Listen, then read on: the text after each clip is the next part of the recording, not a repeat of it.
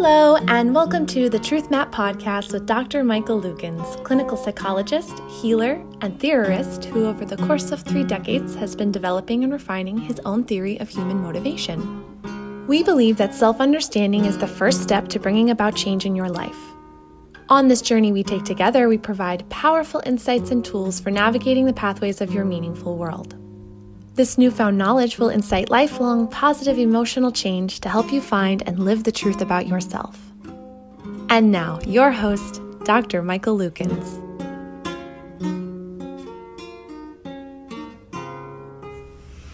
All right, the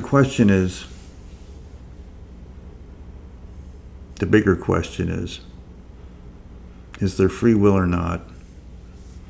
And let's assume that you're already built.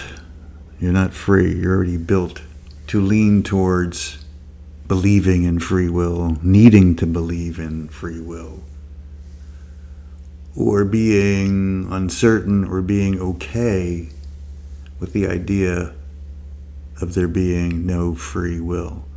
So let's examine the different perspectives. One is the emotional certainty about the existence of free will. So think of somebody insisting that it has to be. They're not even willing to consider that it might not be.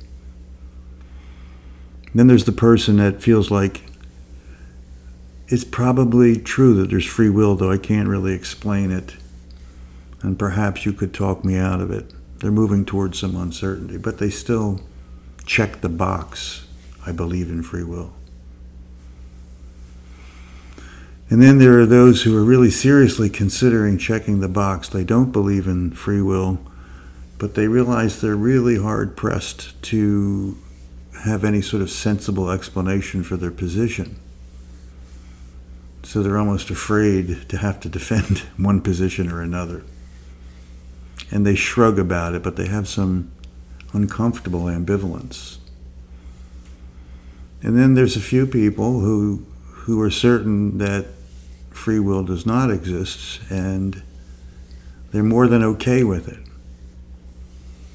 And they recognize they're a minority. If in fact we're a theist country, a religious country, there's a reason why the majority of people would check the box, either because they insist, and that's a sizable number of the subpopulations, they insist there needs to be free will. And then those who feel if they don't, they're going to get in trouble. So they do believe in free will. Like they're not allowed to think too much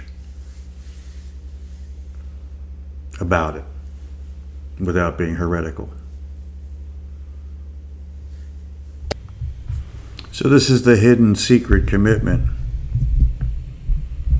The framework of free will permits blame, and it permits a clear distinction between the good people and the bad or evil people. And so those who are committed to seeing that distinction so that they can kind of win versus the group that kind of loses in terms of the cosmic reward, heaven or God's approval, or, to be able to define yourself as good, any and all the perks that go with being able to distinguish yourself on the right side of the good and evil fence. It's a it's a way to control things and control others. It's a way to create a kind of artificial platform on which to elevate the self, the moral high ground, which then permits the judgments. It kind of endorses the judgments of, those who have not found the righteous path, let's say. Those whose morality is corrupted by some evil, free will-based decision-making process. Or just the failure to have a moralizing conversation with yourself to clarify God's given idea of what your conscience needs to be.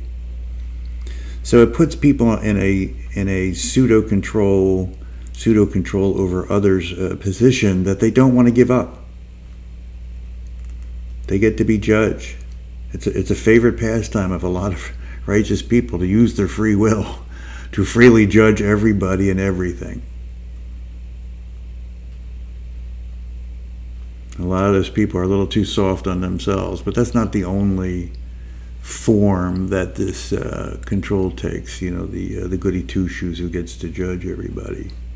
It's also the person that plays this dramatic inner conflict game where they're good one day and evil the next, and they're continuously trying to get a hold of the id, the impulse-driven machinery of the living system, control over the animal side of our nature.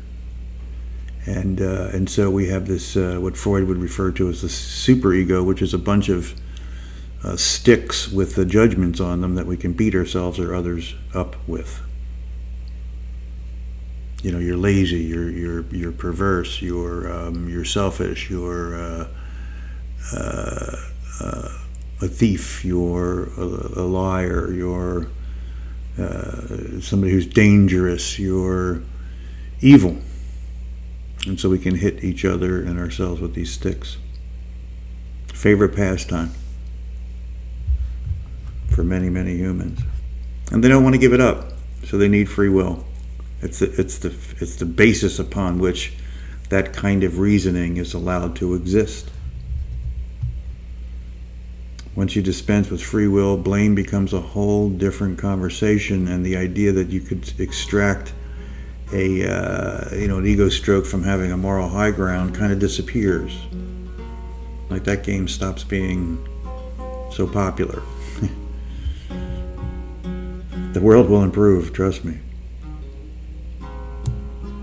We hope you enjoyed this episode of the Truth Map podcast. If you're interested in learning more about the concepts discussed today, you can find a link to more content on this topic in the details.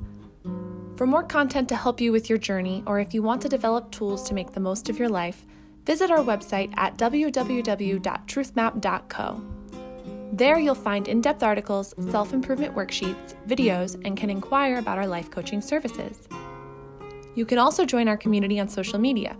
We are at TruthMap on all platforms except for Instagram, where you can find us at the TruthMap. Be sure to subscribe to our podcast to get new episodes every week.